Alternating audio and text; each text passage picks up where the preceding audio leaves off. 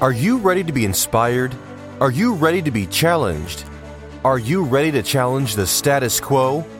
To challenge yourself to be better than yesterday, then step into the Challenger with your host, Kimberly Matthews.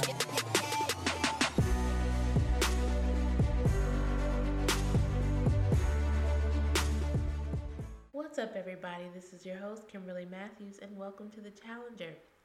Well, it's the month of May, so I want to say Happy Mother's Day to all the mothers, all the women out there. So I know it's late in the month, but really we can celebrate mothers, we can celebrate women this whole month if we want to. So in light of that, I'm talking about a topic today to celebrate and to highlight women in our lives. And today's topic is emergence of the influencer, the woman. So, who is this woman? Well, woman is a supporter and she is an incubator. That's really what it is to be a woman, to be a supporter and an incubator. Now, what do I really mean by that? Well, this doesn't mean that she is confined to only a supporting role, but it means even in her leadership style, it is instinctive for her to provide an atmosphere that supports those around her to become greater.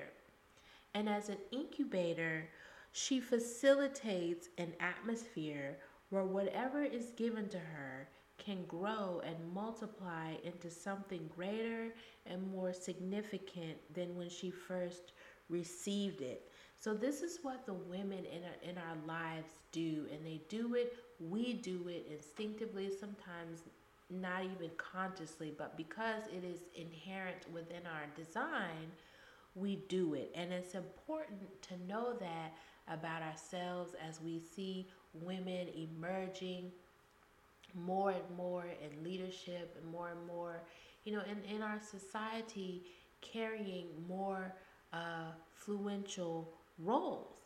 And we have to know that even in these influential roles, her influence is there. Like, influence is her strength. So let's get into this more. So, like I said, she is a supporter, she is an incubator, and we see this even in her physical makeup and her design. But we also will see this showing up instinctively in every aspect of her life. So, it is clear that the male man, called man, and the female man, called woman, are different in their physical design, but they're also different in their purpose and function and role as beings. And together, these differences should actually complement one another to make the best opportunity for increase and advancement. And that's what we see even in the physical design of them. The man is physically as a giver, and the woman is physically as a receiver. And so these differences complement one another and can bring forth whole other beings, and they can together they can multiply themselves for increase and advancement. So even in the physical design, we can see that these differences should complement one another rather than compete with one another. So, woman is powerful in her ability to influence, and she can either do this from a positive perspective, where she influences for good, she influences to grow people, to encourage people, to position people in their right place, or she could use it from a negative point of view, where she manipulates people to do what she wants them to do, or put them in the place where she wants them to be rather than where they want to be. So from a positive, she can influence for good, or she can manipulate for bad. But man is also powerful as well, and his ability, his greatest strength is his actual strength, his physical strength, his physical prowess and acumen. But again, as a society, we we look at people's differences, and rather than valuing and appreciating those differences and saying, hey, you're different from me, I don't have that, can you help me, we oftentimes want to clone people. We want everyone to look the same, act the same, so that we don't feel like we are insufficient in some way. If they have something, if they can do something in a way that I can't do, then automatically we think that somehow we're insufficient, rather than seeing that this person, even being in my life, I can use them, and whatever insufficiencies I have, I can connect with them, I can partner with them, and what they have can make up any insufficiencies that I might have.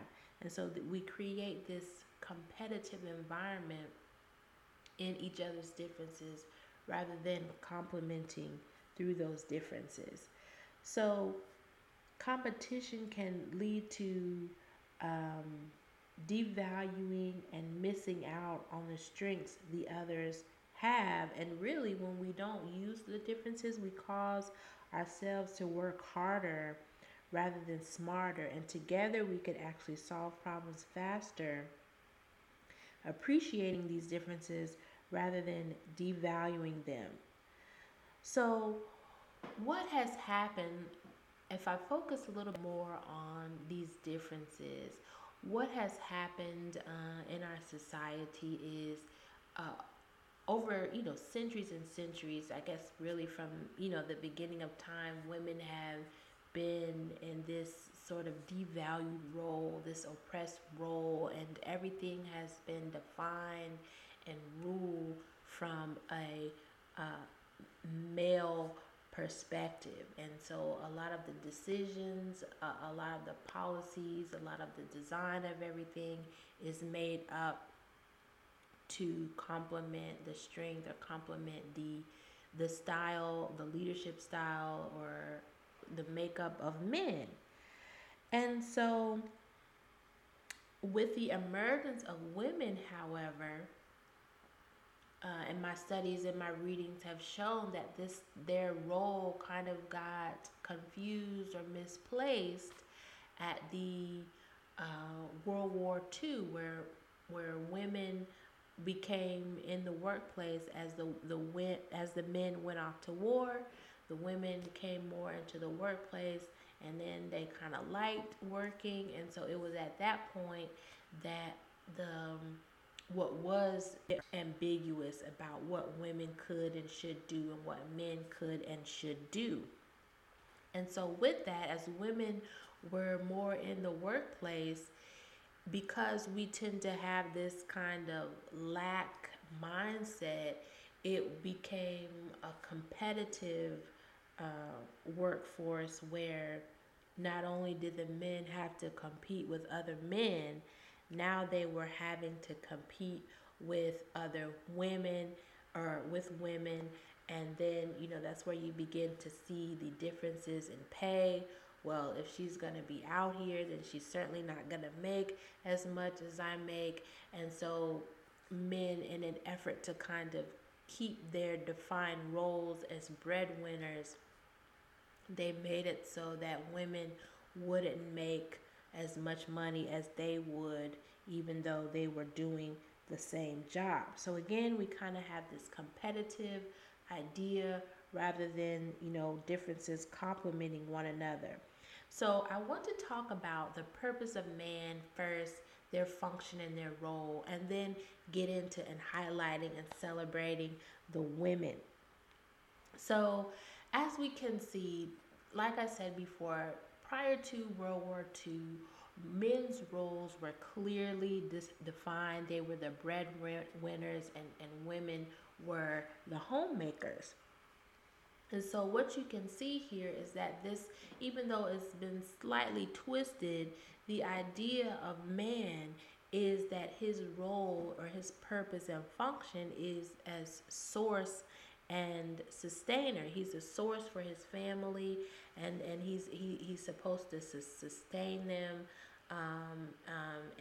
in all the aspects of their living.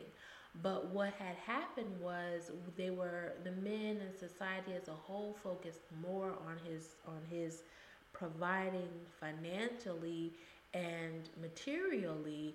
So when women became in the workforce and then could now do these things for themselves, he becomes his role becomes or his value in that role becomes less because women can now do this for herself. So if she can do this for herself, if she can provide shelter for herself, give herself a home, buy her own car, take herself on vacation, buy her own jewelry, then what is it that he can do if she can now do all of this for herself? What is his real function? What is his real strength? And so this is the conundrum of the day, if you will. So I want to just offer another perspective about how man's role is still there, it's still necessary, it's still valuable as source and sustainer. So man's strength is his ability to provide not just financial or material things and not even just sexual things, but it is his ability that is inherent or instinctive within him that that is beneficial and necessary to the woman in the family.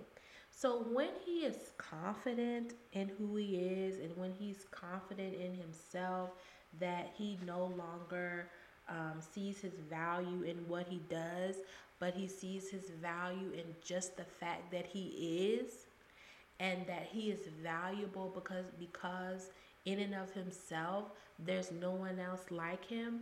There's no one else that can do what he can do or do it in the way that he can do it. When he values himself just because he is and he's confident, he can then begin to provide a sense of direction, a sense of clarity to his family, and he can offer up